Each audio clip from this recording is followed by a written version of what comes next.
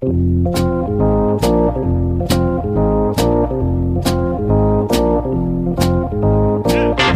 us a little bit about what you saw and being able to relay that message to Cora when you watched Kimbrel pitch and kind of help out so he wasn't tipping his pitches. So tipping pitches, we hear about it all the time. People at home understand what tipping pitches is all about. It's amazing. And that's remarkable. Alex, I want to admit something to you to start the show out. I love that. I love a confessional here. I like being honest with you, you know? You're my best friend in the world. This is a place where we get to be honest with each other, really wear our true emotions out on our sleeves. We really are these cynical, sarcastic, snake-bitten baseball fans. This is our true colors.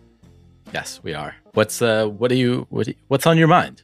My confession to you is I know that my experience as a Mets fan is not worse than all of the feudal teams in baseball. Mm-hmm. Futile, not feudal, like feudal lords. No, we're trending there. So true.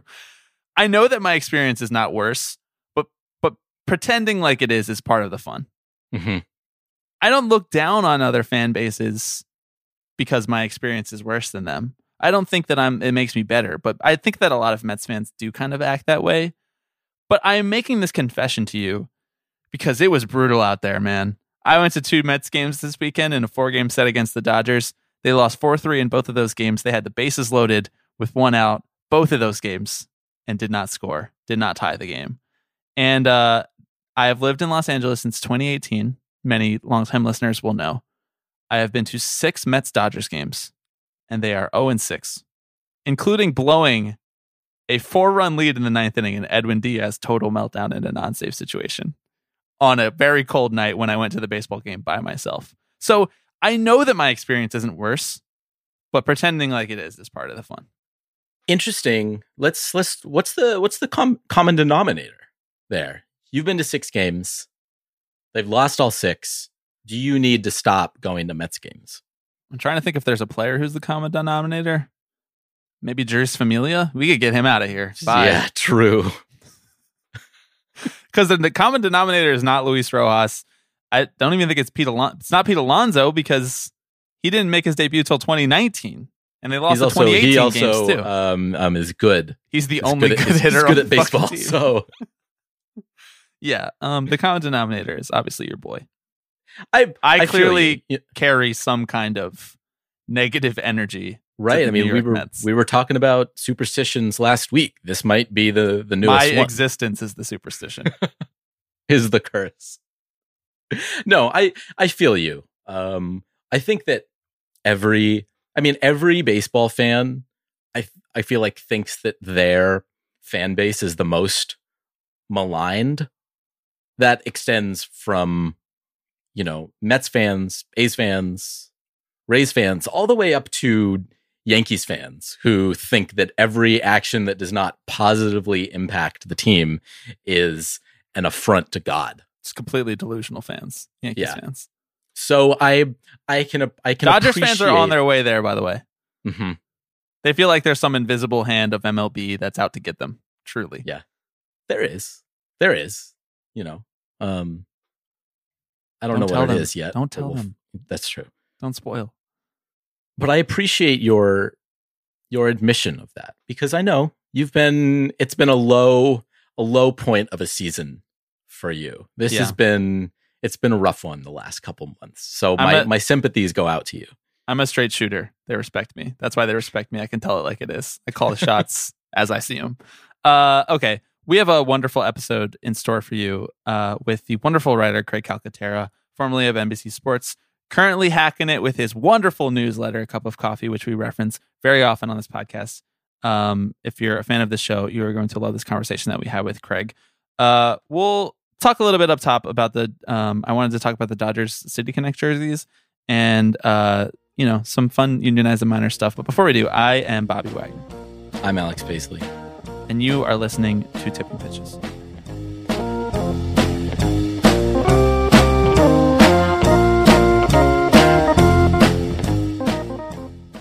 So the series that I was at against the Mets was the series that the Dodgers debuted their much discussed, leave it at that, much discussed City Connect jerseys, Alex.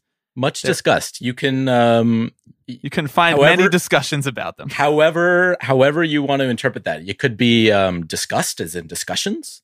It could be the emotion discussed. Yes. Whatever you're feeling, it probably applies. I'm going to share my opinion about the Dodgers City Connect jerseys. I think that they look sharp. I think they look like nice jerseys.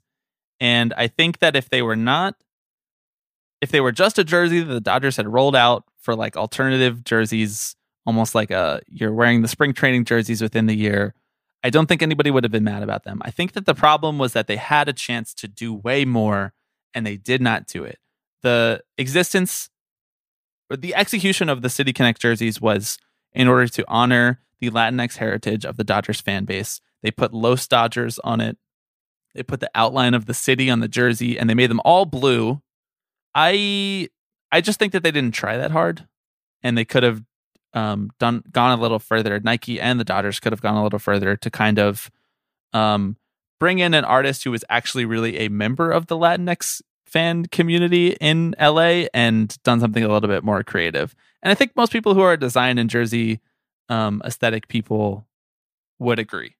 But on its face, I think that they looked fine on the field. I think that they actually looked kind of nice on the field. That dark blue in contrast with the wonderful green grass and the brown dirt of the infield. I think they looked pretty good in them. Just naming colors and the blue sky. I'm naming colors clouds. Because that's what the Dodgers did in the press release to this. They were just like, I know. We're blue.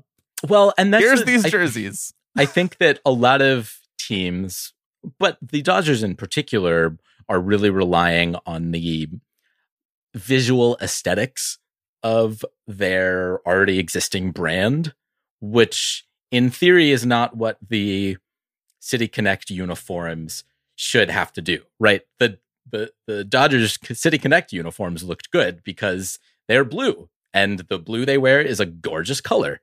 And whether or not whether you liked the Red Sox, UCLA Bruins City Connect jerseys, I really appreciate that they made great strides to differentiate themselves from their already kind of existing aesthetic and actually picked something tangible that they could connect with. The Boston Marathon. Right. I feel similarly about Miami, the Sugar Kings jerseys. They picked something that they could wrap their hands around, and they really embraced it. Yeah. And this just really kind of felt like they mailed this one in for the Dodgers. And it feels especially egregious, complicated, given the history around the forced evictions and the property seizures from Mexican Americans who were living right where the Dodgers stadium sits today. Right. Right. Exactly. There is such a huge history there of the displacement that happened with the building of Dodger Stadium that it's just disappointing that there was, I don't expect the Dodgers to come out and give any sort of mea culpa for that, right? But why not, right? But, I mean, if you're going to quote unquote embrace it in the City Connect jersey, then maybe it's time for a mea culpa. And it doesn't have to be alongside the City Connect jerseys. It could be in the off season. Or it could be any time, really. Like, we're waiting, Yes. I do want to acknowledge, though, an email from a listener, Nico, who I actually had the pleasure of meeting in person at Dodger Stadium this past week. Took a picture. It was wonderful. I want to acknowledge the email that he sent, which is that just the fact that the Dodgers are recognizing this connection with their Latinx fan base and are, however corporate speaky they're doing it, are embracing it in a way is not a negative. I think it is a net positive. And that's something that Nico outlines here. And also brings up the fact that, kind of a segue off of that when people complain about Dodgers fans, these are Nico's observations. When people complain about Dodgers fans, he finds that it's often an excuse for people to be racist towards Latinx fans. Textbook stereotype of a Dodgers fan and using that as a way to complain about Dodgers fans. And I think that is true. And that often is overlapping. There is a Venn diagram there with how they feel about the Latinx community in the Mexican American community in Los Angeles. There feels like there are multiple different Los Angeleses, and the like rich white baseball players and rich white Dodgers fans don't always embrace in this way the way that the Dodgers are trying to do that with the City Connect jersey. So I think that it is a net positive. I do think that they mailed it in. That is my opinion. You didn't feel the connection with Los on there? That was tipping of the cap. Can you translate that for me? Los? I know it's Spanish, but I'm not. Is that the same Los in like Los Angeles? Is that the same word? Whoa. Whoa. That's a good question. My mind is blown right now. There were some calls for the uniform to maybe incorporate some version of like Los Doyers, which is the affectionate nickname that a lot of fans, particularly Latinx Dodgers fans, have. Phonetically how it sounds if you have a Hispanic accent. Because there's no j sound in Spanish, right? And it was a term used initially disparagingly towards Dodgers fans, right? A racial epithet that was effectively reclaimed by the team's Latinx fan base. And so many people were clamoring and saying, you could have done something like this. And do I think that would have absolved the Dodgers from, any of their transgressions against the Mexican American community? No. Do I even think it might have been a little weird for Nike to be co-opting that sort of thing and putting that on a jersey without taking it any further than that? 100%. That's exactly right. Nail on the head. I think that MLB has a tendency to think that they are doing enough just by doing an action and not talking about that action or talking about the purposes or the implications of that action. And this is something that we're going to talk about with Craig Calcaterra in many avenues. But I just think that the Dodgers are not equipped to have that conversation. Like they're not going to acquit themselves well talking about what the reclamation of that word means to Dodgers fans and what it means to the organization. Like this bland market tested statement that they put out alongside these jerseys is about the best that they're willing to do or like situated to do at this point, frankly. I just don't think that they're going to do a better job. Neither is Nike. More uniforms where the color of the jersey matches the pants. That obviously are not like white or gray, Yeah. Give me all green A's. Rockies all purples. Rockies all purple. Let's get it. Yes. They look like the NYU baseball team. They play like the NYU baseball team too. Ouch. Okay. Before we go to our conversation with Craig Calcaterra, in light of the fact that I was delighted to meet Nico, who was wearing his Unionize the Miners shirt, I'm going to quickly shout out all the folks who tweeted photos of themselves wearing their Tipping Pitches merch. Thank you to Robbie. Thanks to Nico. Thanks to Mr. Hines. Thanks to Logan. Thanks to Liz. Thanks to Tyler and Jamie, who were also at the same Dodgers-Mets game that I was at. It was really awesome to see all of those people sharing photos in the Unionize the Miners shirts. If you are listening and you are new, you can get your own shirt that says Unionize the Miners with multiple different designs. Dodgers inspired, Phillies inspired, A's inspired, Twins inspired. Or you can buy a shirt inspired. Okay? To be very clear. The messaging is clear. It's inspired. It's just a red Unionize the Miners shirt, okay? It's just a green Unionize the Miners Rob shirt. might listen to this one, okay? Craig Calcaterra is a big guest. Rob might listen to this one, so we don't want to get the cease and desist. Or you can buy a shirt that says Steel Bases, Not Wages. The profits from the Unionize the Miners shirts go to More Than Baseball, which, if you don't know, is an organization that hands out stipends and attempts to help minor leaguers with things like housing, food, supporting their families. You can find those all at tiny.cc/nationalize. They're also in the bio of our Twitter, which is tipping_pitches. So if you're interested in that, checking it out, it goes to a good cause, and the shirts are pretty great. I love wearing them. They start a lot of fun conversations at baseball games. They do. I want to shout out Emily too, who came up to me at the Yankees game yesterday. We're recording this on Sunday, and saw my Unionize the Miners shirt and noted that she had worn hers to the game the day before. And so, please, make new friends at the games. You see someone else rocking a unionized minor shirt, let's raise that fist of solidarity. Like, that's hit them with a Twitter follow, whatever it takes, man. Dismantling MLB teams one raised fist and Twitter photo at a time. Okay, that's enough of us up top. Let's go to our conversation with the wonderful Craig Calcaterra. I'm not angry anymore, well, sometimes I am. I don't think badly of you, well, sometimes I do. All right, this one's a long time coming. We probably should have done this about a year ago, but we always kind of knew it was in the back pocket that we were going to reach out and get Craig Calcaterra on the podcast. Former columnist at NBC Sports, baseball columnist, current writer of the Cup of Coffee newsletter, which has been oft-cited on this here podcast. Craig, thank you for joining us, sir. Thank you for having me. We're really excited about this one because Alex and I sit down, we try to come up with topics for the podcast, and we're like, hey, Craig had a good bit about this in the newsletter this week. Maybe we should have a conversation off of that. So we're merging the Venn diagram here. So it's funny. I don't do that much sports radio anymore. I used to be one of those baseball writers who would go on like 15 sports talk shows a week, and I've limited it severely just because it's a time suck, and sports radio and I have a complicated relationship. But of the few that I still is Cody Bellinger too soft this year, Craig? Yeah, it's like that kind of thing. And the ones that I do because like I like the host or they're smart or whatever. And we've become kind of friends, and they all admit to me in DMs, they're like, we just use your newsletter as sort of like show prep. And I'm like, that's fine. That's great. I love it. It's like, fantastic. Makes me look more relevant than I am.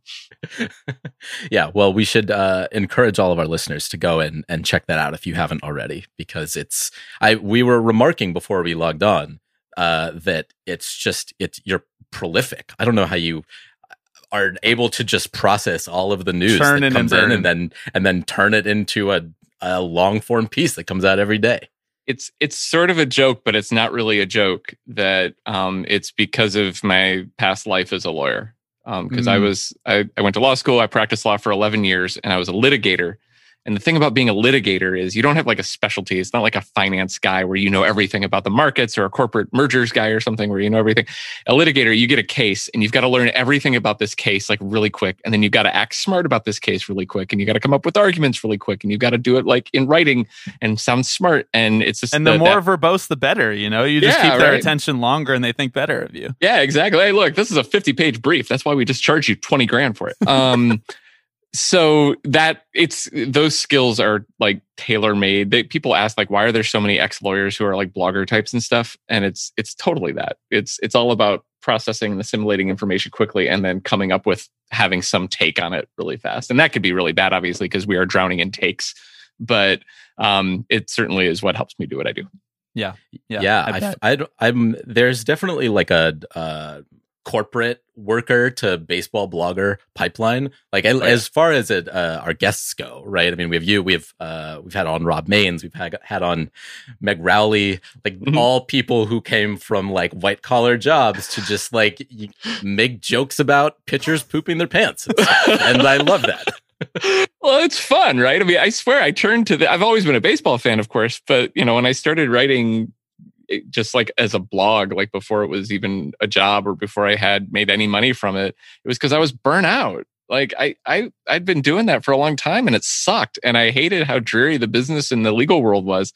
And I needed something. I just got done with like a 2-year legal representation of some white collar criminal that just reinforced every terrible thing that I thought about the world and made me hate my life. And I was like, you know what? I'm going to wake up every morning and write about baseball for a couple of months and see if that makes me feel better. And now it's like 14 years later and I'm still doing it. Well, you picked a sport with all sunshine and rainbows, didn't you? The rosy sport of baseball. So that's the thing. I get so much crap. People say, you're so cynical. You're so negative. Don't you even like this sport? I'm like, are you kidding me? I love this. You want to hear about shit I hate? That's something else entirely. Yeah. I think like, because people have had that criticism of us before too. But I think for the most part, people know and they're here because they realize that we love the sport. But I always say to people, I'm like, I must love it if I keep coming back to it after talking about and thinking about all of this stuff all of the time, right? Yeah, the opposite of love is not hate, it's indifference. Yes. And when I stop caring and writing about baseball, you'll know that I've really let it go. Owners are living rent-free in my head, which is how you know that I love baseball. Oh, 100%. I just recently picked up, because I'm a walking white guy cliche, I recently picked up soccer fandom. I've decided this year was the year, after many false starts, that I'm going to become an English soccer fan because they need more of those. And the one thing that reason I've done it is because the baseball owners have lived in my head rent-free for so long, and because everything that happens in baseball, I start to process in terms of, what do I hate about that? And it's been years since I just sort of took on something new where I could just watch it uncritically and let it wash over me as entertainment. And so I'm trying to see if soccer does that. I'm guessing by, April, I'm going to be like writing screeds about, soccer owners too. But for now, it's actually refreshing. Yeah. I completely sympathize with that. I've had fits and starts where I've like gotten into the Premier League and then kind of you fall away because the players transfer to literally different countries so often that it's so hard to keep up with if you're not waking up really early. And then being on the West Coast, it's even earlier for me to wake up and watch these games. It's just nuts. 7:30 in the morning here is perfect for me, but I couldn't do that if I was out in California. We're going to get into corporate screeds pretty soon about MLB owners, and we're going to talk CBA. We'll probably talk a little bit of gambling as well, which has been a large theme of your newsletter this year. But before we do, I kind of wanted to take your temperature on the 2021 MLB season, a little bit of a rose thorn, if you will. What have you loved, and what has really been sticking in your craw this year as you watch the pandemic return season? I've certainly loved that it's a season, like a real season. Last year was interesting in a lot of ways, and it was interesting and fun sometimes to talk about, but the circumstances were so dreary, and the season was distorted into so much. But so just having that day-to-day 162 game season has been really nice. Certainly having the fans back after the first month or whatever it was has been really nice. One thing I've noticed in all these soccer, I've watched like 8 soccer matches in the last 2 weeks. Every single first thing the announcer says is, and having the fans back is so wonderful here at whatever grounds. And it's true, though. It's absolutely true. It's really nice having that just dynamic of, my thing with baseball is postseason's great. But I like the day-to-day flow of the regular season, and just the fact that, there's a game on, I can watch it for 2 hours. And if I get drowsy, I can just turn it off and I don't care because it doesn't matter. And having that rhythm back to baseball is great, as opposed to the sprint last year. I have certainly liked how the Dodgers, the Padres loaded for bear this year for a 2-team race, and it's turned into a 3-team thing, with those 2 being the worst of the 3 in the NL West. I think the NL West race has been great. It's not a race. The Giants are winning it nicely, but all that talent and teams that are trying has been really nice. Because are you saying you're enjoying the competition in the NL West? Multiple teams going for it. Yeah, it's weird how when you have sports where they actually try to get better, what crazy. So that's been good. Just having baseball back normal has been good. As far as bad, it's the same thing that's been now for a couple of years building, of just, that whole strikeouts, lack of action kind of game, that we really have a problem with the nature of the game. And, the crackdown on pine tar and substances this year, I think has been successful for what it set out to do, but it's showing just how big the problem is, because it has barely made a dent in that 3 true outcomes kind of baseball, or 1 true outcome if you want to just focus on the strikeouts. It's barely made a dent, and it just shows you how big of an issue it is. So that's something that is continuing to be annoying for me. It's interesting because I almost feel like that narrative has been pushed to the side a little bit this year. Like, I feel like I don't see as many people yelling about it, in part just because they have so many other things to yell about, right? Yeah. There are so many distractions and quote unquote scandals, if you want to call it that the actual focus on like gameplay and pace of play and strikeouts, all those things you were mentioning, I feel like have been put on the back burner, so to speak. It'll come back in October, though, because like when we have these postseason games going until 12:47 Eastern, then people will start talking about that again, and everybody's executing their pitch to the nth degree because the game's so much more important. But yeah, it has faded a little bit, because you're right. The world's been on fire for a year and a half, and you can only work up so much outrage about pace of play. I mean, Joe Sheehan can do it because he can work up outrage about everything, but most of us mortals can't really keep that sustained. Definitely the sticky stuff crackdown discourse has fallen off quite a bit since since its peak when they first initially started checking.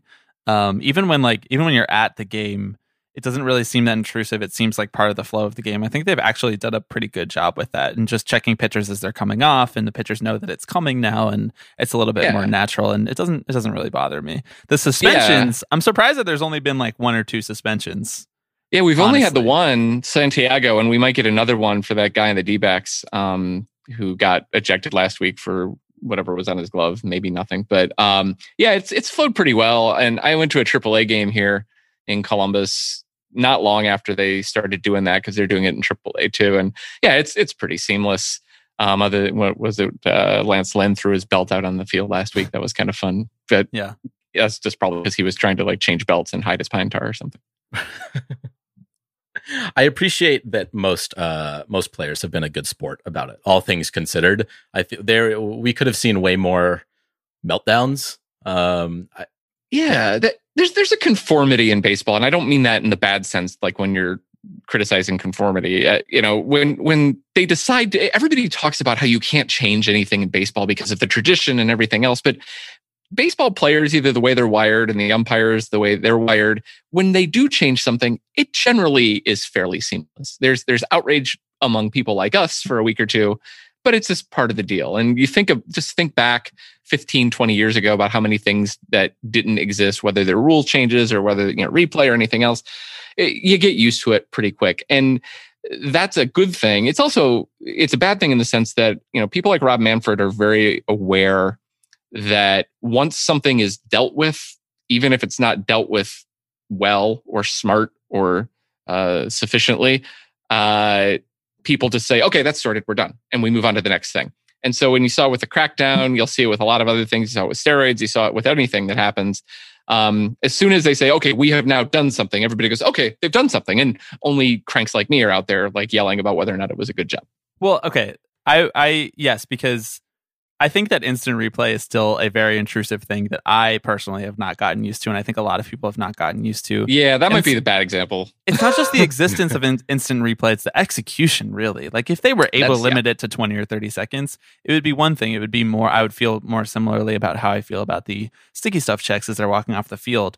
But the fact that it's routinely taking 3, 4, 5, 10 minutes in a game, in a playoff game or whatever, is just absurd. Like, I was at a Mets Dodgers game yesterday, and they decided to huddle up and review a foul ball that was like a good 1.5 foot foul. And I'm just like, in a full count with the bases loaded and 2 outs, you're stopping this game for 3 minutes so that you can confirm that this was 2 feet foul. It's a crutch now. It's really bad. When they first started talking about we're going to do instant replay, I know they had initially instituted that home run review thing only, but when Bud Selig was still commissioner, and they were talking about, okay, we're going to do this, I'm like, great, that's perfect, because we had some really high-profile bad calls. We had the Armando Galarraga perfect game that was screwed up. And, my first thought, and a lot of other smart people's first thought is, great, we're going to have a replay ump. He's going to be the fifth man up in the booth, and he's going to watch the game and have a couple extra screens. And when sees something is amiss, he's going to click his little clicker, and he's going to say, no, that was wrong, and it's going to just be seamlessly taken care of. Why that was never done, I have no idea. Why they turned it into gamesmanship and challenging. I think what the issue is about really is Major League Baseball, especially since Manfred took over, but even before a little bit, is very loath to give umpires more judgment and thus more power. And so every rule change that you have seen in the last decade or so has been aimed at taking judgment calls away and trying to turn things into objectives, even if they're not objective. If you see in other sports, and again, I'm going to just go back to soccer again because I'm just starting to pay attention to it a lot. I know people complain about video assisted replay or whatever they call it there, but it is fairly quick, and it is just okay. The umpire has said what it is. The official has said what it is. If you had the fifth guy in the booth just saying yes or no or not doing anything, and the call stands on the field, you would complain and you would still say it's a bad call, but there would not be all of this Sturm und Drang about getting there. We wouldn't have those bounce off the bag challenges when guys steal bases or slide into bases where, did his finger come off for a millisecond and he got tagged? Because the judgment would be that you're not going to challenge that. But baseball wants to take judgment away from umpires, take power away from umpires, and that's why we have what we have. Yeah. Which, I mean, I'm the last guy that wants to like empower Joe West. Right. They're objectively really bad at a lot of parts of their job. But if you're going to have an official, you got to give an official the power to officiate the game. So what I'm taking from this is back the blue, stand by Joe West under any circumstances. You should see my new flag that I'm working on. As soon as I have my... Oh, God. Be the same damn flag. You know the umpires would have come up with that flag if the cops didn't. Oh, yeah. Absolutely. I'm just always constantly reminded of anytime umpire discourse comes up, I'm constantly reminded of the time that they decided to come out with like was it a white armband or whatever? Or was it a black armband to like signify solidarity with their fellow umpires as they were under attack? Oh man, yeah, I forget the details of that, but yeah, the level of drama queendom that you get out of the umpires with that situation, and then I go back to like that whole labor thing. Was it in the late '90s when a bunch of them just handed in their resignations, and as a means of like trying to get leverage, a bunch of them quit, and Bud Selig was like, I accept those terms. Got rid of all the bad umpires at the time, or most of them. So, the umpires, man, I don't know what makes them tick. And they are the worst people to make a good case on. So that's probably another reason why my fifth man in the booth idea just never was going to play. Yeah. Well, so speaking of other fires that have started and that we really just cannot control anymore, gambling. Betting on games. There's no easy pivot to this, in part because it looms so large over the game. But I remember one week, a couple of weeks ago, I think it was like a core part of cup of coffee for like 4 or 5 straight days. Right? It was like the Wrigley like sports book plans had come out, and then I think Sinclair announced plans for like some new broadcast, broadcast, and there was the Barstool partnership, and there was like this whole kind of explosion. And so I know we kind of want to get into the specifics of it a little bit, because Bobby and I can talk at length about our distaste for it, but there's a somewhat lack of professional opinion here on this sort of thing. For me, it's like, I mean, I have a general distaste for gambling on a personal level. I mean, I don't really hide that. I get people say, well, you're just a prude. And I'm like, well, yeah, kind of, I guess. I mean, I am not a gambler by nature. I go to Las Vegas once in a while, and I'll, spend $75 at a blackjack table, and I feel like I basically lost my house. I just don't have the disposition for it or the temperament for gambling. But that's not really my big issue with it in baseball.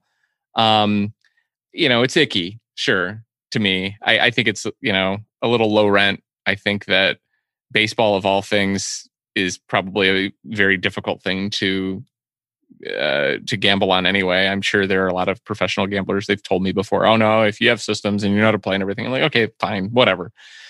I just think that baseball tying itself to the gambling industry in the way it has, and baseball media as well, is another in a series of moves, but maybe the most significant of moves that renders winning irrelevant. Baseball has been really good over the last 7 to 10 years of trying to divorce its revenues from the on-field product, trying to limit risk as much as possible. If you're the Pittsburgh Pirates and you lose 110 games in 1975, they were really good then, so that was a bad example. But if you're the Pittsburgh Pirates in another era and you lose 110 games, that's really bad. You're going to lose money. You're not going to get people in the seats. You're not going to get people watching or listening, and it's not good. And so you have an incentive to get better because you want to make more money. Baseball now has made it almost to the point where it doesn't matter how bad your team is. You could still make money, whether it's these real estate investments that teams have, whether it's corporate partnerships, other things, cable deals that last 25 years instead of 10 years, that have just insulated baseball from financial pressure that is based in winning. Gambling is the ultimate in that, because if you are the house, you win no matter what. That's the design of gambling. Baseball is becoming the house. Baseball media is becoming the house. Not only are they advertising for gambling, they are part of the gambling industry. They are taking cuts of the action. And I think it's just a bad thing for the game to so conspicuously promote things that that lead to a degradation of the product on the field. And I think that that's the biggest objection that I have to gambling. That's before you even get to the very obvious externalities of gambling, which is, problem gambling, gambling addiction. We're going to have it. There are studies of countries where sports gambling has been mainstream for way, way, way longer than here. Australia is a big one. England's a big one. I mean, it's just part of the culture. It's everywhere.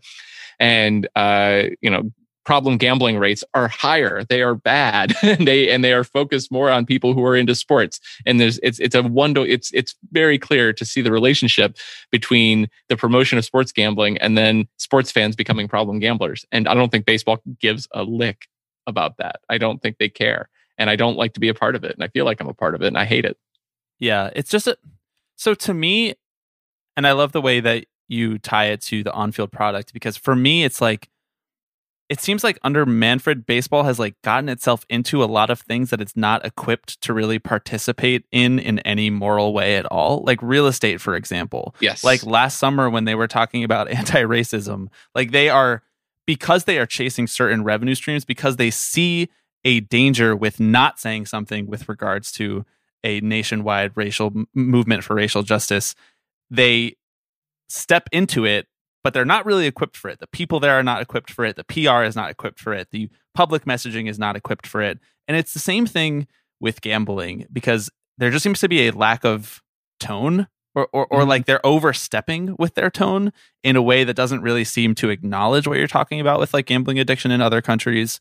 And it's the exact same thing with real estate, right? Like the business of baseball is no longer baseball. You're 100% right about that. But even if the business of baseball was real estate, it didn't need to be this bad. Like it didn't need to be the Ricketts completely and totally gentrifying that area of Wrigleyville and pushing everybody out and raking in all of the cash. Like it's one thing for you to understand that developing an area could then lead to revenue in the future in that area and owning some of those buildings, but also like contributing back to the city the way that John Fisher is saying he's going to do in Oakland, but not actually going to do. But it's an entirely different thing that the way that the owners have chosen to do it. There is just a nihilism to it and an amorality to it, because it's very clear. And I'm not naive. I'm not somebody who believes that it just recently became all about the money, because it's always been about the money, right? I mean, we know that. But the true end is about the money now in ways that it never really has been, because now there isn't even the pretext of we're in the baseball business and we have a certain number of values. They don't have to be my values. They don't even have to be admirable values. There just are no values other than the pursuit of revenue streams and the maximal exploitation of various revenue streams, whether or not it makes any sense within the context of baseball. And an example is, moving the All-Star game was a great example of what happens when you don't have principles. They moved it not because they cared about the Georgia voting laws. I mean, I don't think they did. Some people in the game might have, but not the decision makers.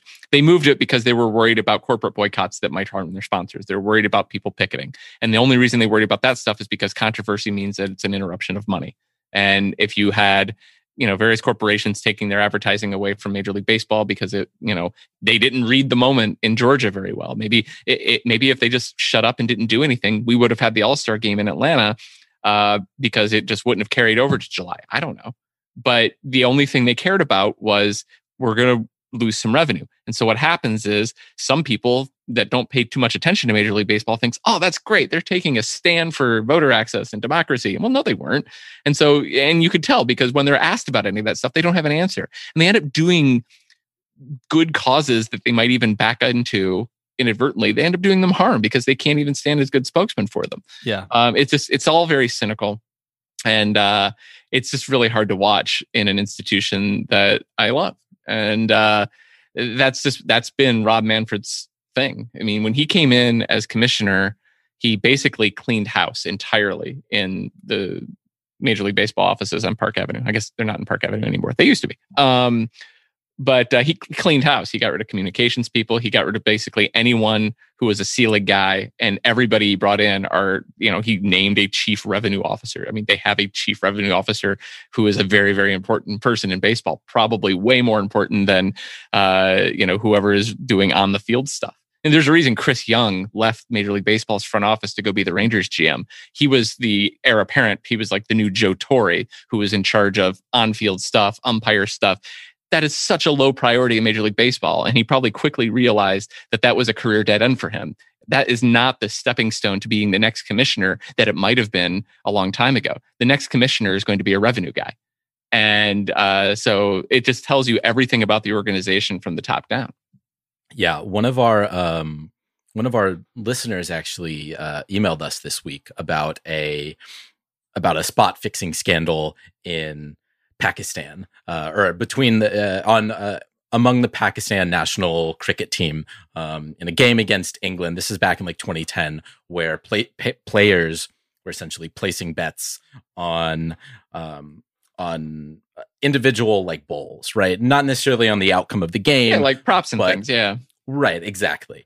And I just saw I think a couple weeks ago that was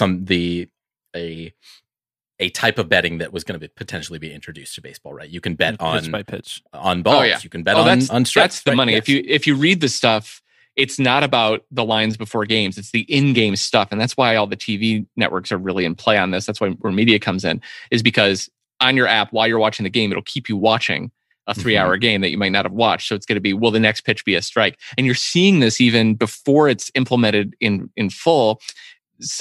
Early in the season, when I was bitching about this a lot, because it was in the social media for even teams and for the league of, who's going to have the first hit tonight, Freddie Freeman that's just trying to prime the audience for that kind of in-game interactivity. Yeah. And it's better for the companies too, because they can take a cut of each thing that doesn't seem intrusive. If you're only betting $1, they take, if they take 15% of that, it's just 15 cents. Whereas like if they take 15% of like your future bet, you might be like, oh, I'm not going to bet as much, but you don't realize it when it's just $1 for each pitch. Like it just seems like it's lower stakes. It's all, that's where, think about like how DraftKings started and all those companies started, right? It all seemed pretty low stakes. Oh, I've already been playing fantasy baseball and I'm just going to put a little bit more money on it. And it's that same model. It's all about the volume and the service charges and everything else. They don't get you on the subscription. They get you on the service charges. Sorry, I say that as a person who has a subscription product, but it's true. And it's, when are you going to start charging people for different sections of the newsletter? I've had people request charge. I've had people request that I write other new sections that are like sort of off my bailiwick, and they say they pay a little bit more for it. I'm like, you don't want me to start doing that. That's just a bad model.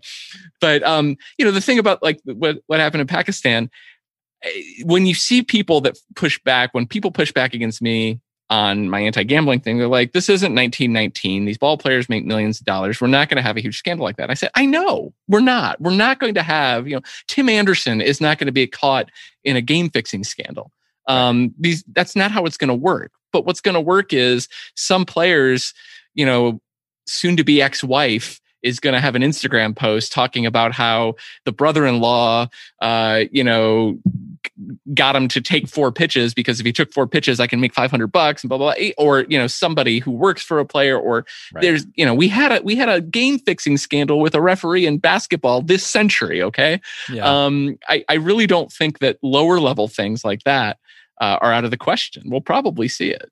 Yeah. Well, and that feels like the most pernicious part to me, right? Is that it's going to appear in ways that maybe we did not expect or anticipate that will harm the medium to long-term stability of the sport. The last thing that baseball needs right now is a gambling scandal, right? And amid everything else it's trying to dodge. And it's going to be one, like you said, it's, you always fight the last war, not the next one, right? And you go into Iraq fighting Vietnam, and that's what ends up happening.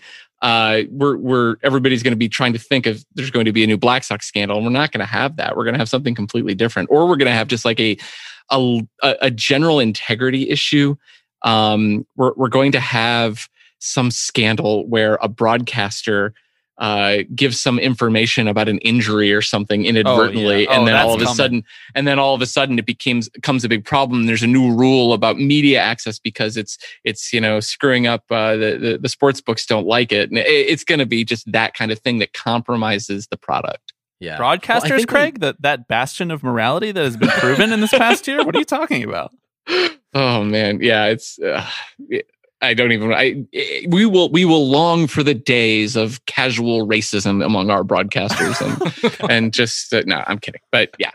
Oh, when we cross the bridge to being able to place bets in minor league stadiums, it's going to be a total shitstorm because those players actually do need to fix the games in order to be able to pay their rent. So, like, just know that I'm sure that owners probably want that. And I'm sure that the minor league teams would sign off on it because they're barely breaking even as it is because they're not getting any financial support from the parent clubs. So that's where I'm going to look for the scandal personally. Minor league baseball, where those people are so cash strapped that there is a cost benefit analysis there that is positive. Oh, I can't even imagine. Or some major leaguer is down on a rehab stint, and you give some 32-year-old career minor leaguer a few $1,000 to slide in spikes up. I mean, yeah, it could get ugly. I can see that. But as long as a handful of people are sucking up the money in the short term, what is the long-term integrity of the sport really matter? At this point? And who's going to say anything, right? If you work for ESPN, you are also partnered with casinos now, or my old employer NBC is partnered with casinos. The Athletic is partnered with gambling interests. MLB.com all works for Major League Baseball, which is partnered with gambling interests. And if you work for the newspapers and you're an independent, and that's an increasingly shrinking field of sports journalists, you probably don't want to piss off the gamblers because I'm sure the casinos are one of the bigger advertisers in print media. And so there's no one out there. You see some groans sometimes, but sometimes I feel like I'm beating the drum too loud or too long and I'm boring everybody, but literally no one else is doing this. And it's crazy. Guys like you, guys like me, and a few others, and that's it. Everybody else is just like, oh, now we're doing gambling. Okay. This is the next big thing. I wanted to nail down on something that you said a little bit in how Manfred has reshaped baseball and talking about like risk management basically for the owners and their financial portfolios. I think one of the biggest shifts that we've seen uncovered, this is not a new shift, but this is something that we've talked about more and more and realized more and more as we've done this show over the years, is that owners used to compete against each other and now they just compete against the players 100% of the time. Like they were competing against the players at the time, but they also used to compete against each other. So they had multiple enemies that were dividing their attention. And now they're just like fully in it with each other and sharing revenue. And the Tampa Bay Rays owner, who's crying poor all of the time, is cashing checks from the New York Yankees owner. And so really they are, in a way, like a union of their own, the way that they handle it on that side of the table. And I think an example of a recent example of this that we have not had a chance yet to discuss on the podcast, and what better person to talk about it with you, is this salary floor proposal that they've come across. And I wanted to get your thoughts on the salary floor. Obviously, the numbers that they've come up with are just ludicrous and absurd and hilarious starting point for the bargaining. But in general, what do you think their angle is to it? Do you think that there is a way that the players could turn it back to be pro-union? And just kind of what does it indicate in the trend of the CBA negotiations as we're heading into this offseason? Well, I think that salary floor offer, it was so unserious that it tells you a couple things about the owners. It tells you that they are so confident. I mean, and they have every reason to be. They have handed the players their lunch for a long time now. I mean, the players dominated in CBA stuff for 30 some years. And the last few rounds, the owners have had it. And it's for the reason you say. There's solidarity now on the ownership side. There wasn't before. There were all kinds of huge divisions. Now there's just low-level grumbling.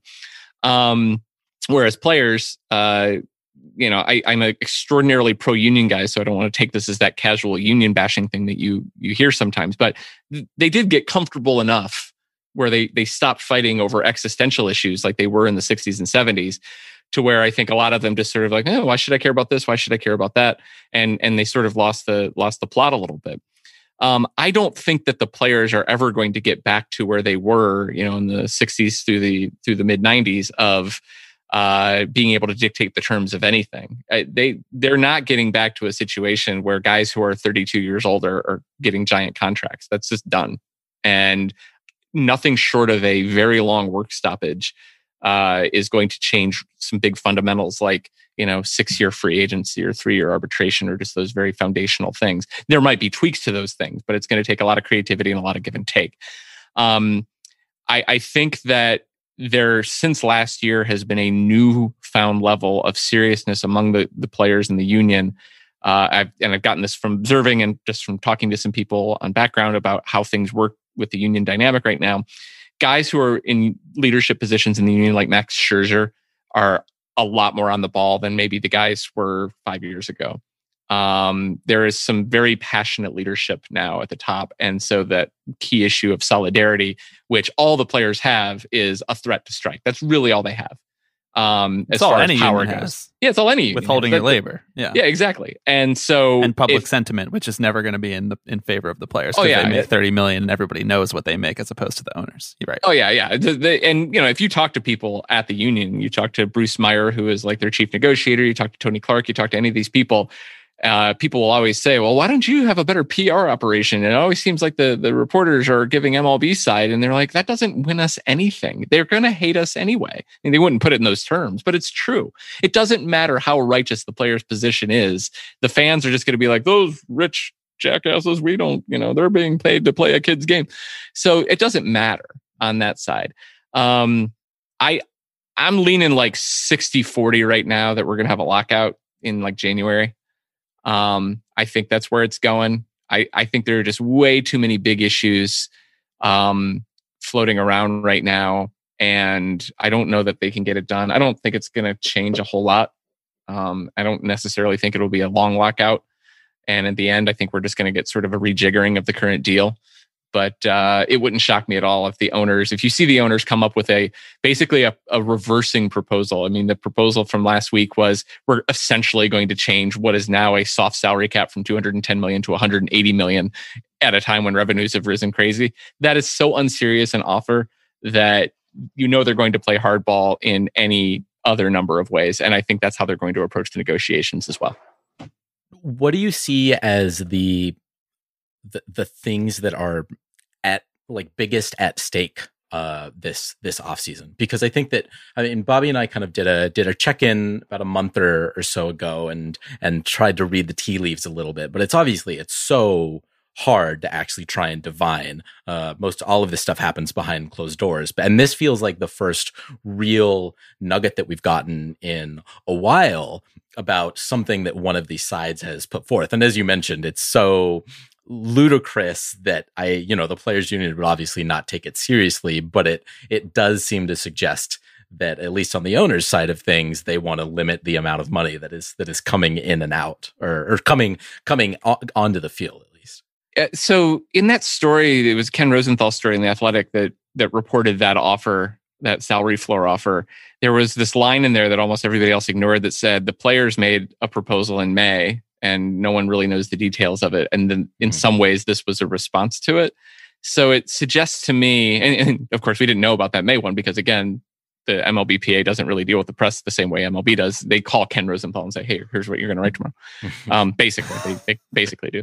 I'm guessing that it was in that same general arena. The idea of players really do care about the tanking issue, not necessarily competitively.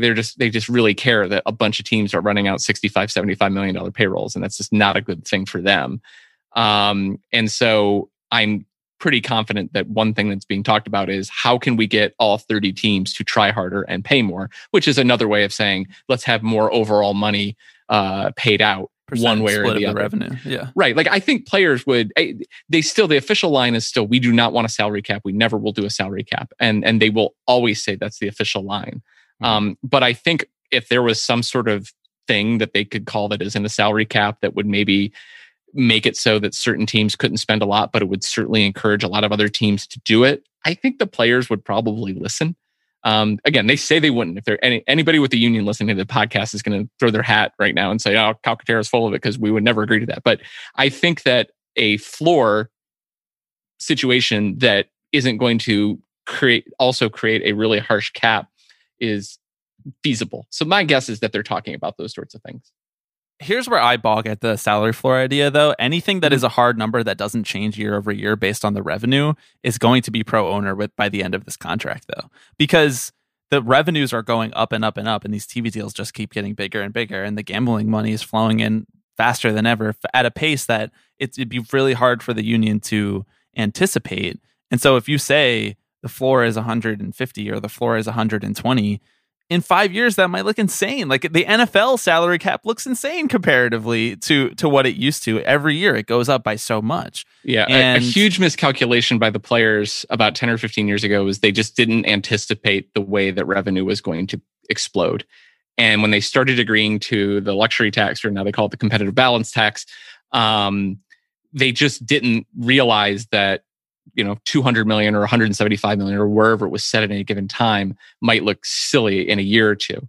And I think what really opened their eyes was when Major League Baseball developed and then sold BAMTech to Disney and made like $3 billion. $4 billion, whatever it was.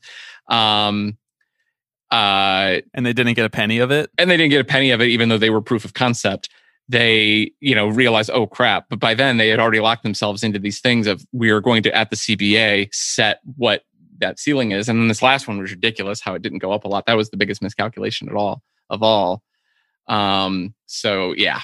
It's you can't unring those bells, but you have to assume, especially with this gambling stuff, that revenues are going to go crazy. Once we normalize from the COVID year, and whatever is still falling out from that, revenues are going to just be jacking back up again, and they have to get on that train. Yeah. I mean, the funny thing is, like, I feel like we are still trending in the right direction. As you mentioned, like, I think it seems like there are more players now than there were a few years ago who really are serious about this sort of thing, right? I mean, we had on Jerry Blevins a few weeks ago. We had on Colin McHugh a couple months ago, and these are guys who are really like tuned in, yes, right? And who are like, no, the players actually recognize kind of what is at stake here. They're like using labor theory of value talking points, like straight up. It's not. Exactly. Well, they're all on Twitter now, right? And what was the thing on Twitter? Welcome to Twitter. Here is your copy of the Communist Manifesto and a season pass to pro wrestling. Monday Night Raw or whatever. I really do think that some players have been radicalized. Yes. Yeah. I love it. Chris Bryant, welcome to the resistance, brother. Exactly. I feel like he's very much, I would love to have a conversation with him, because I think Bobby and I wouldn't even want it to be on the pod. Offline. Oh, no, not at all. Because he knows his talking points. Yeah. Right. Exactly. I mean, Bobby and I think built him up as this labor hero, this labor icon, because of the grievance that he filed, which, like, sure, man, get your bag. But I'm sure there are the PA definitely just went to his agent and was like, you have a great case. Let's just do it just to see what happens. And he was like, sure. I do these running bits in the newsletter where I imagine these completely fictitious inner lives of players or alternate histories of players. Like, I've got a bit where Dane Dunning, the pitcher for the Rangers, because I think his name sounds like some 1940s Hollywood star, every time he pitches, I write this big thing about how, his history in the movies doing B Westerns for Republic Pictures in 1943. And I could totally see doing like the secret communist history of Chris Bryant. And it would just piss off everybody. He's more of an anarchist, really. But yeah, that's maybe true. I'd really have to think that one out. But yeah, definitely one of these days I'm going to get some like completely unreconstituted, Leninist ball player that I'm going to write about. Right, exactly. It's going to come out that Mark Canna is a Trotskyist or something like that. Discourse. You'd have to delete Twitter from our phones for eventually, if that was the case. Eventually, some reporter always asked them about that. Like when I still do it, but when I started doing that most handsome managers thing every year, which is just like a big joke because I had no content and I was hungover one morning at the winter meetings and I decided to do the handsome manager rankings. Well, it started to take on a life of its own. And like reporters will like ask Bruce Bochy, why are you the ugliest manager in baseball, according to this reporter? And it becomes a thing. And so most of them have been really, they joke about it. They think it's hilarious. Brad Ausmus did not like that I called him the most handsome manager. He got very upset. But the idea of me turning a baseball player into like a Trotskyist, some reporter at some point, if it becomes a thing that I keep going, will ask him about that. And it's going to be the most confused and sad situation ever. Like, who's what with the who now? You know, it's going to be one of those deals. They're like, I've never voted in my life before. So I don't know. I heard about it on Newsmax, but I have no idea. Oh, God. Craig, can we talk about the minor leagues for a second? Sure. So I'm wearing a Columbus Clippers t-shirt. Very nice. I saw the Columbus. I wasn't sure if it was Columbus Crew but I see now. I was like, maybe it's just a big fan of the city, the metropolitan area of Columbus. Yeah, it's all right. I've lived here like 30 years, and we've agreed to terms that right. Yeah, that's about it. You've compromised, and no one is happy. So you have your own CBA with the city of Columbus. Exactly. I think that, in a dream world, the minor leagues would just suddenly overnight announce that they are unionizing ahead of these CBA negotiations and they are joining the MLBPA. I would bet all of the money that I have and then some that is not happening this year, and it will not happen anytime in the near future or on any kind of schedule. It will just be a thing that happens gradually over time. But I wanted to kind of ask your perspective on ways that the CBA negotiations could help younger players and minor leaguers, if there are any. I obviously know that the PA does not represent minor leaguers, but there are things that they can do that would immediately help people as soon as they get called up to the 40-man roster in a way that they are not being helped quite as much in terms of their value to teams. So given the state of the minor leagues, given how MLB seems dead set on pretending like they're fixing it, but actually really just taking away minor league teams from towns, where are you kind of at on that idea? Because that's one of the big talking points of this podcast. I would love to see it. Obviously, I don't think it's just a matter of the MLBPA does not represent them. I think they've acted hostilely towards guys in the minors or guys who are going to be minors, amateurs in the draft. I mean, the things that have been done to the draft and the capping of bonuses and everything else, that has been a complete matter of horse trading by the MLBPA by union members against guys who are not yet union members, that make the owners very happy but costs the current membership nothing. And that's a thing that the union really deserves to be criticized on more than it's gotten. So it would not just only take a change in that. I mean, it's not just a matter of, can we throw up some talking point, give minor leaguers some more money, give them better conditions or whatever. It's going to cost the players something, but they have to go from not doing that. They have to go from being hostile to not doing that. And it's just, I don't see how that world happens. If you are a 29-year-old dude safely on a 40-man roster, I really don't know why you would give up any of your leverage. I mean, because you're a good person would be a good reason, but there's nothing compelling you to give up your leverage or give up any room on any issue you care about that's going to affect you directly for some kid that you don't know who's playing in single A somewhere. And that's the problem. And as far as it coming from below with minor leaguers unionizing, they're there such a short time, and then the ones who actually have promise probably have a very real reason to worry that if they become agitators or advocates, that it's going to harm their career. Major League Baseball owners, by cutting the draft to 20 rounds, basically said it's like setting your own ships on fire because we're not going to go home. We're going to win this war. Like, some conquistador doing that. It was, we don't care if we are going to lose, 20 rounds of future major leaguers who might help our team because we're going to save some money. That's what the owners just said. And if you are a prospect or a marginal prospect, especially, and you become a union activist, what confidence do you have that the major league team isn't going to retaliate against you in a major way? I know it's illegal, but it doesn't matter. Our courts and our whole system and our whole labor they'll just make an Excel document outlining exactly what they did that was illegal about it. Yeah, exactly. Get away with it. Right. We basically live in a country right now where you could do almost anything you want. There is no one that is going to really, really put the hammer down on, a president of baseball operations who didn't call up a guy because that guy's a problem. He's trying to organize his clubhouse. He's never going to be in ours. And I think that's a real fear. I bet you if you talk to minor leaguers, they're really afraid of that. Yeah. there feels like an alternate universe where there's a Save America's Pastime Act Part 2 that exempts minor leaguers from like labor laws, right? Like we've already got minimum wage. Now it's right to organize doesn't apply to them as well. Like it feels like we are moving.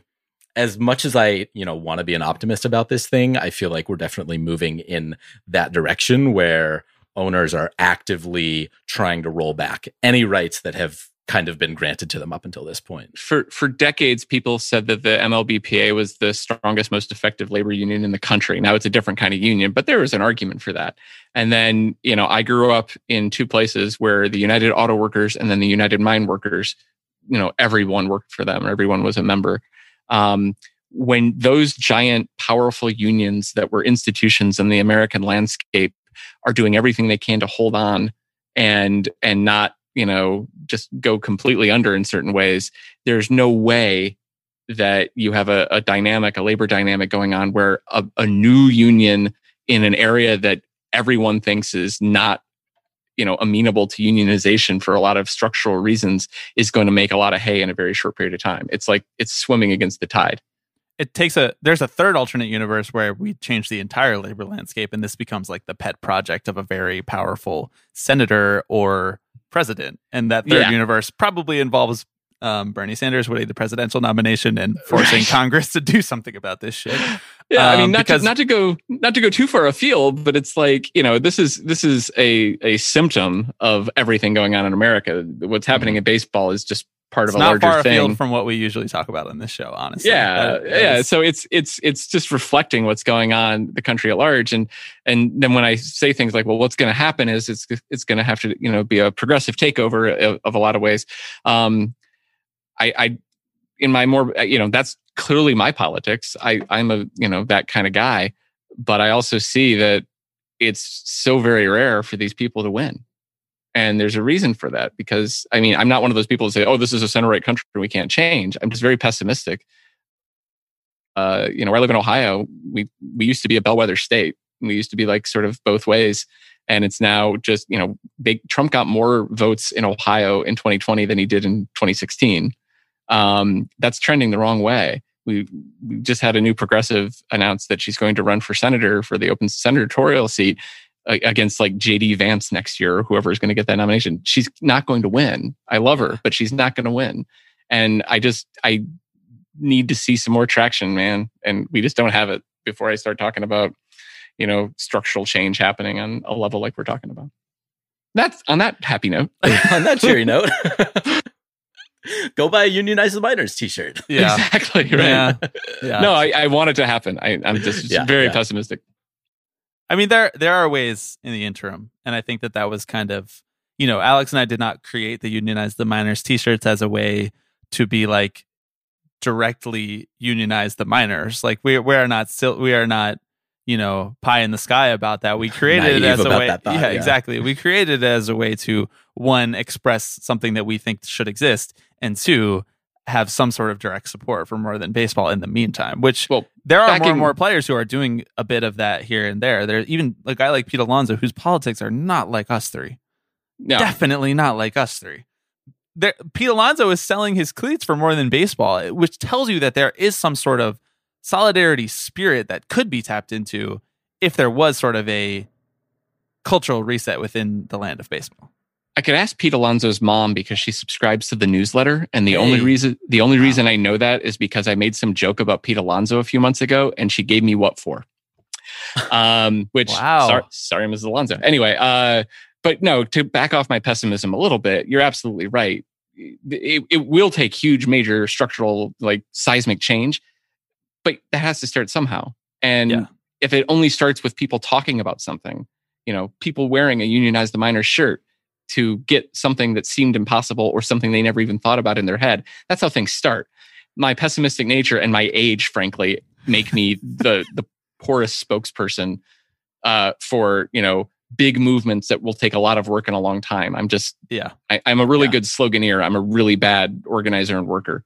And so I get pessimistic about that kind of stuff, but it's absolutely true that that's how things change with little movements that turn into big movements. Yeah. Well, it's why you advocate for, universal healthcare, knowing that you'll probably fall somewhere short of that, rather than universal healthcare for all who want it over the age of 35, who also have under 200,000. Like, I mean, they taught us this in law school, man. It's like your first negotiating offer should be a really high one, because otherwise you're just giving yourself a ceiling. You know, oh, you know who knows this? The Is owners, Major League Baseball owners. The owners know that. Yes, they know do. it very well. They're all McKinsey trained, and they know it. It's like you know. Well, I believe that exhausts all of our topics. And we've taken up so much of your time. You've been so generous, and we're very appreciative of that. Lastly, before we let you get out of here, is there anything else you want to say about Cup of Coffee, where people can find it? Anything else you're doing? Follow you on Twitter for your musings and rants. Oh, I'm not hard to find. I'm at Craig Calcaterra at Twitter. Just find a bunch of gamblers retweeting their hate for me, and you'll find me pretty quickly. And my newsletter, it's a 5-day-a-week newsletter. It's in your inbox by 7 a.m. Eastern time every single morning. Cup of Coffee at Substack.com. Thank you so much for being so generous with your time. All of our followers should go follow Craig, subscribe to Cup of Coffee, send over your wax poetic to Field of Dreams to Craig. I'm sure he would love to. Notoriously loves that film. Get in now before I start my partnership with BetMGM. Thanks, Craig. Thanks a lot, guys.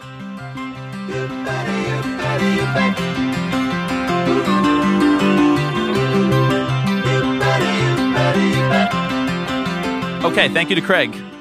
Thanks to all those wonderful people who tweeted photos of themselves in our merch at us this week. Before we get out of here, Alex, I want to shout out just a Mount Rushmore member of the podcast, Shakia Taylor, who wrote just an excellent article about Marcus Stroman in 538. Her first article for 538 about Marcus Stroman's win-loss record wearing different do-rags. An incredible article, an incredible idea for an article. And everybody go check it out. We'll put the link in the bio. Yes, it's so good. It is absolute service journalism, the service journalism we need in 2021. And I enjoyed it a lot more than anything involving win probabilities. Just putting it out there. Tim Tebow got cut from the Jacksonville Jaguars. Should we spend 5 minutes on that? We used to end every episode of this show, for people who haven't been listening for years, by doing a Tim Tebow Power Hour update. We retired that segment officially. We were not really doing it very frequently, but we retired that segment officially when he retired from baseball. But he might be forced to retire from all sports. He might just be a TV personality at this point, and like a mission trip kind of guy. Mm-hmm. Yeah. Well, you know what? Nothing would surprise me more than his continued ability to fail upwards. So I don't know. There are probably some basketball teams out there who could use his skills. He has a way better chance of getting elected to Congress than J.D. Vance. Probably true. Not probably. I think he could run for like senator and win. Yeah, Florida? Are you kidding me? Certainly, like, yes, like a congressperson, like a representative or something like that. Maybe a senator. Maybe that's the next step. All eyes on Tebow. Thanks for listening to this episode of Tipping Pitches. You can email us at tippingpitchespod@gmail.com. We didn't do 3 Up 3 Down this week because we had such a long and fruitful conversation with Craig.